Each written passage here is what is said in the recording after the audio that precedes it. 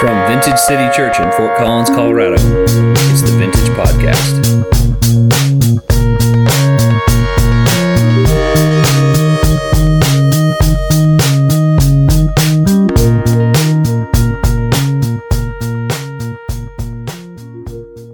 I'm going to be in Romans chapter 8 this morning.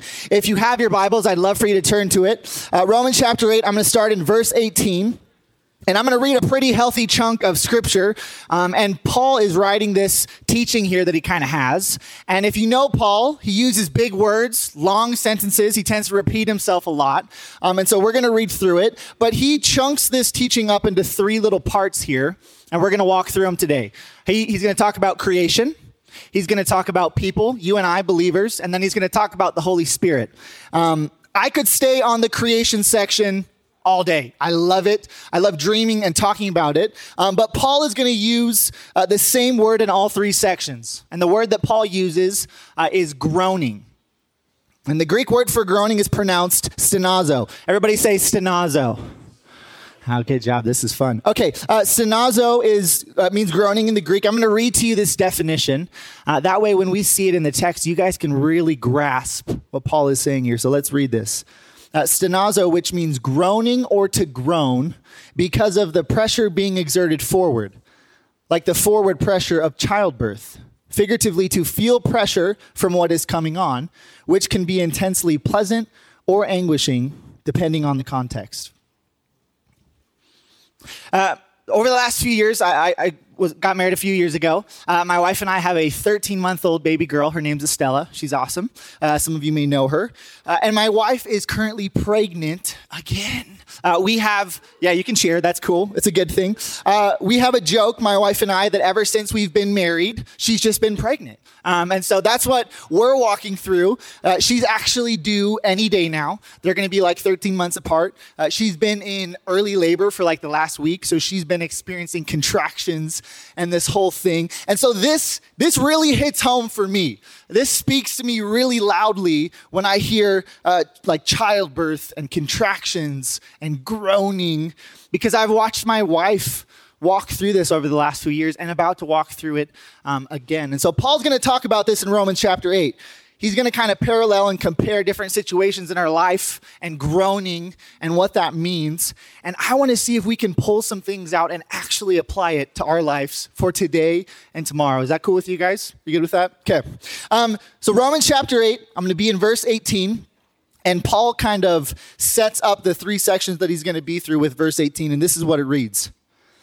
He says, I am convinced that any suffering we endure is less than nothing compared to the magnitude of glory that is about to be unveiled within us. So Paul is saying, hey, whatever you've walked through, whatever you're currently walking through, whatever you're going to walk through, it's actually not going to seem like that huge of a thing at the end, because God has something so much more. That's what Paul is saying. Don't read this verse to your wife while she's having contractions in labor. I tried it. Does not work. Just let her kind of do her thing. It doesn't work. I promise you. Don't be like, babe, like whatever contractions you're going through, like at the end, it's fine. Yeah, she didn't like that. But that's how Paul sets up these three sections that he's going to walk us through. Now we're going to talk about creation. We're going to talk about the Holy Spirit. And then I kind of want to sit on that believers section and see if we can pull some things through it. So let me pray really quick, and then we'll jump in the scripture. Will you pray with me? Jesus, we just ask that your face would be revealed. You're so welcome here. We're so thankful for you.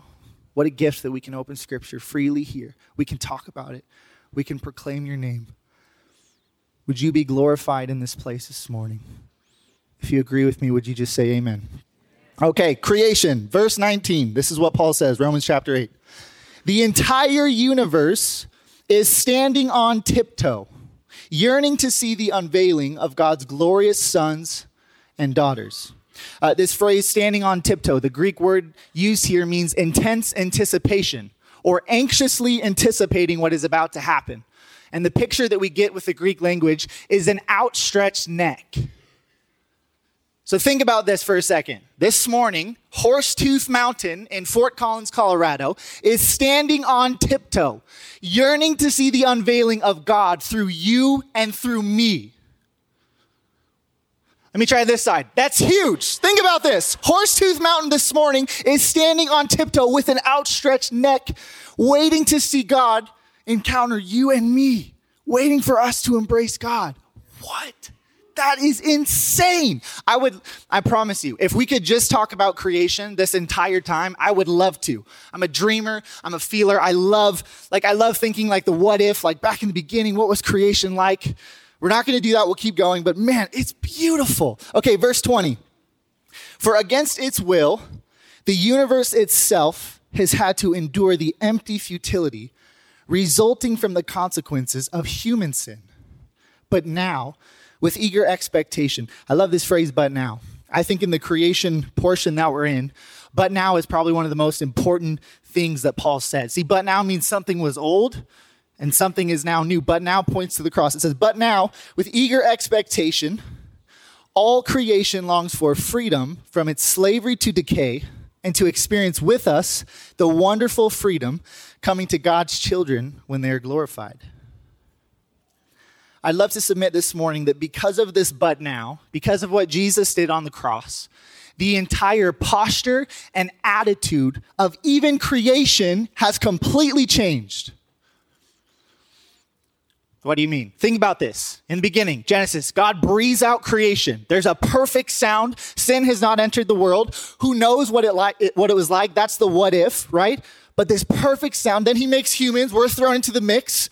We put a glitch in the system, and the posture of creation is slavery to decay, empty futility. Another word is purposeless. Creation felt like it did not have a purpose because of what happened. And then Paul says, but now, with eager expectation, with an outstretched neck, creation is longing for you and for me to encounter God. I mean, that's enough for me. We could just be done, and I'm like, what? Guys, think about that. Next time you see Horsetooth, you might think differently. Like, what? Creation is experiencing a groan. That's how he ends it in this creation section. Verse 22, let's read. To this day, we are aware of the universal agony and groaning of creation, as if it were in the contractions of labor for childbirth. My goodness. I cannot believe as a young person that gets to chase after the Lord that creation is groaning and their neck is stretched outwards for you and for me. I just can't believe it. I'm going to leave us with this thought in here, and then we'll move on. Think about this. The Bible says that you and I were created in the image and likeness of God. You and I are the only part of creation that has been given full opportunity to respond to God today and to encounter him. The rest of creation is still waiting. What? Oh my goodness. I'm sorry. I know I'm passionate. I love this. I can't believe that this is real. Horsetooth is groaning, waiting for you and I to step into what God has for us. I'm sorry. I can't believe it. It's amazing. Okay, let's keep moving. We're going to talk about the Holy Spirit. I'm going to jump to verse 26, and then we'll come back up. We'll talk about believers. I was in verse 22. I'm going to go down to verse 26. This is what it reads. And in a similar way, the Holy Spirit takes hold of us in our human frailty to empower us in our weakness. For example, at times, we don't even know how to pray or know the best things to ask for. But the Holy Spirit rises up within us to super intercede on our behalf, pleading to God with emotional sighs too deep for words. You guys, it gets better. This is insane. Emotional sighs too deep for words. That's the groaning part. That's stenazo. That's where we get the Holy Spirit groaning. And could it be that the Holy Spirit is actually modeling for you and for me what it looks like to have conversation and prayer with the Father? Think about that for a second. He's pleading to the Father on our behalf, and Paul can't even write the words because they're so deep. So this morning, 4 a.m., building's empty, the lights are off, right? No one's in the building. but the Holy Spirit is walking around, looking out chairs, crying out your name on your behalf, groaning to the Father, like if only today they would fully see your face. God, if only today, please, Lord, let him see. Like he's groaning to the Father with words that are too deep for you and for me. So it's not just creation. We talked about creation. It's groaning as if it were in childbirth, okay? The Holy Spirit is groaning on our behalf. And it seems as if he's almost showing us this way that we get to communicate to the Father. And this is where Paul is going to bring us. Let's go back up. We're going to talk about believers. Verse 23. Are you guys still with me? Are you good? We tracking? Okay, sweet. Verse 23. And it's not just creation. We, who have already experienced the first fruits of the Spirit, also inwardly groan as we passionately long to experience our full status as God's sons and daughters, including our physical bodies being transformed. Can I just say that's really good news? Like if you're in here and what is the fruit of the Spirit? Love, joy, peace, patience. If you've encountered that before, that is just a glimpse of what God fully has for us. And because of that, we are inwardly groaning. It's good news. It would be easy for us to talk about things that we can passionately long for. I like to dream. I like to think about the future. I love that. But I want to highlight this inward groan that Paul talks about here. Let's keep reading. Verse 24. For this is the hope of our salvation. But hope means that we must trust and wait for what is still unseen. For why would we need to hope for something we already have? Verse 25. So because our hope is set on what is yet to be seen, we patiently keep on waiting for its fulfillment. So Paul is saying this inward groaning that we're experiencing is actually the hope of our salvation. And then he seems to teach us or remind us what hope means. But hope means that we must trust and wait for what is still unseen.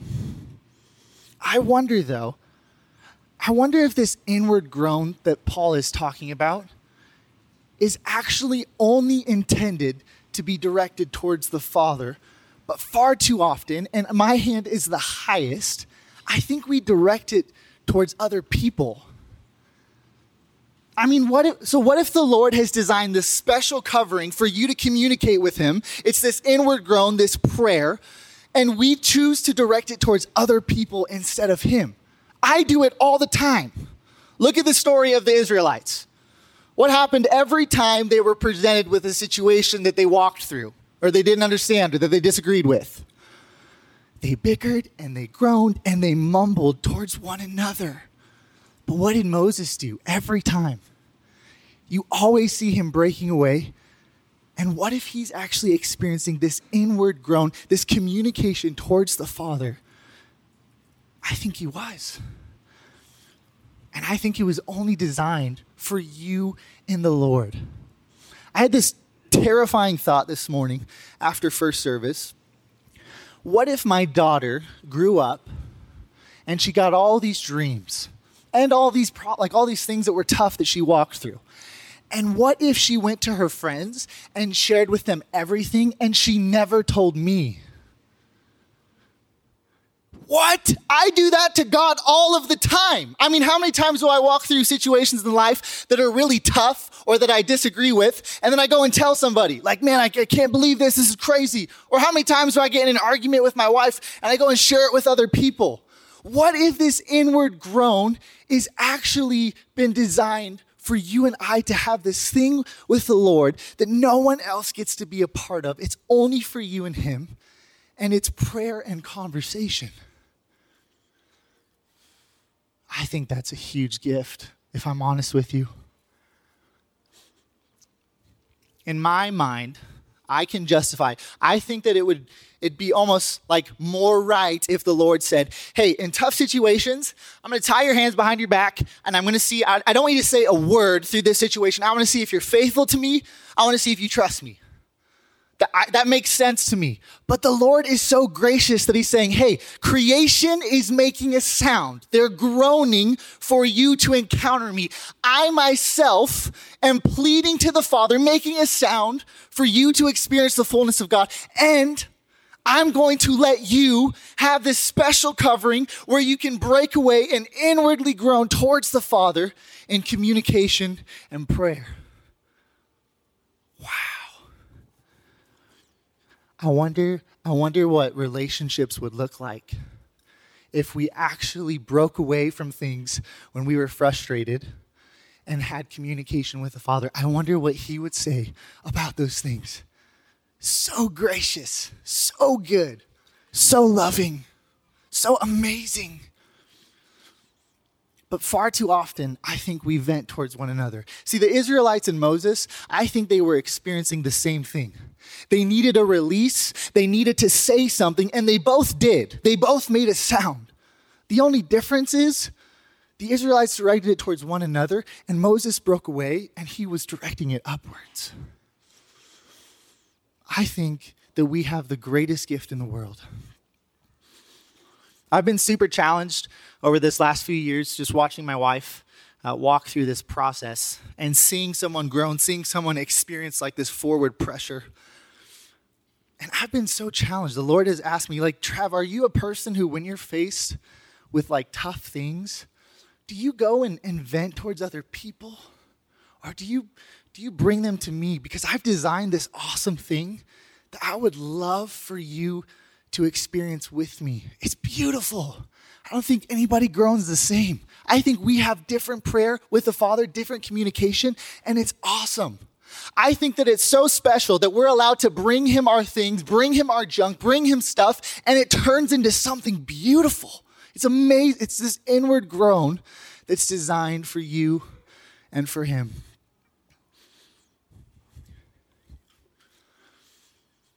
That's my challenge to you, man.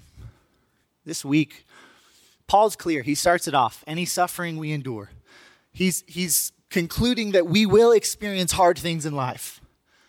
But I challenge you, when you walk through those things, instead of like groaning and venting and grumbling towards other people, what if we actually just stepped back and had intimacy and conversation and prayer with the Lord? I think that's what it's designed for. Stand with me. Let's pray. Would you just lift your hands out if you're comfortable? I just want to speak a blessing over to you as you go throughout this week. Jesus, thank you for the gift of intimacy and prayer and inward groaning.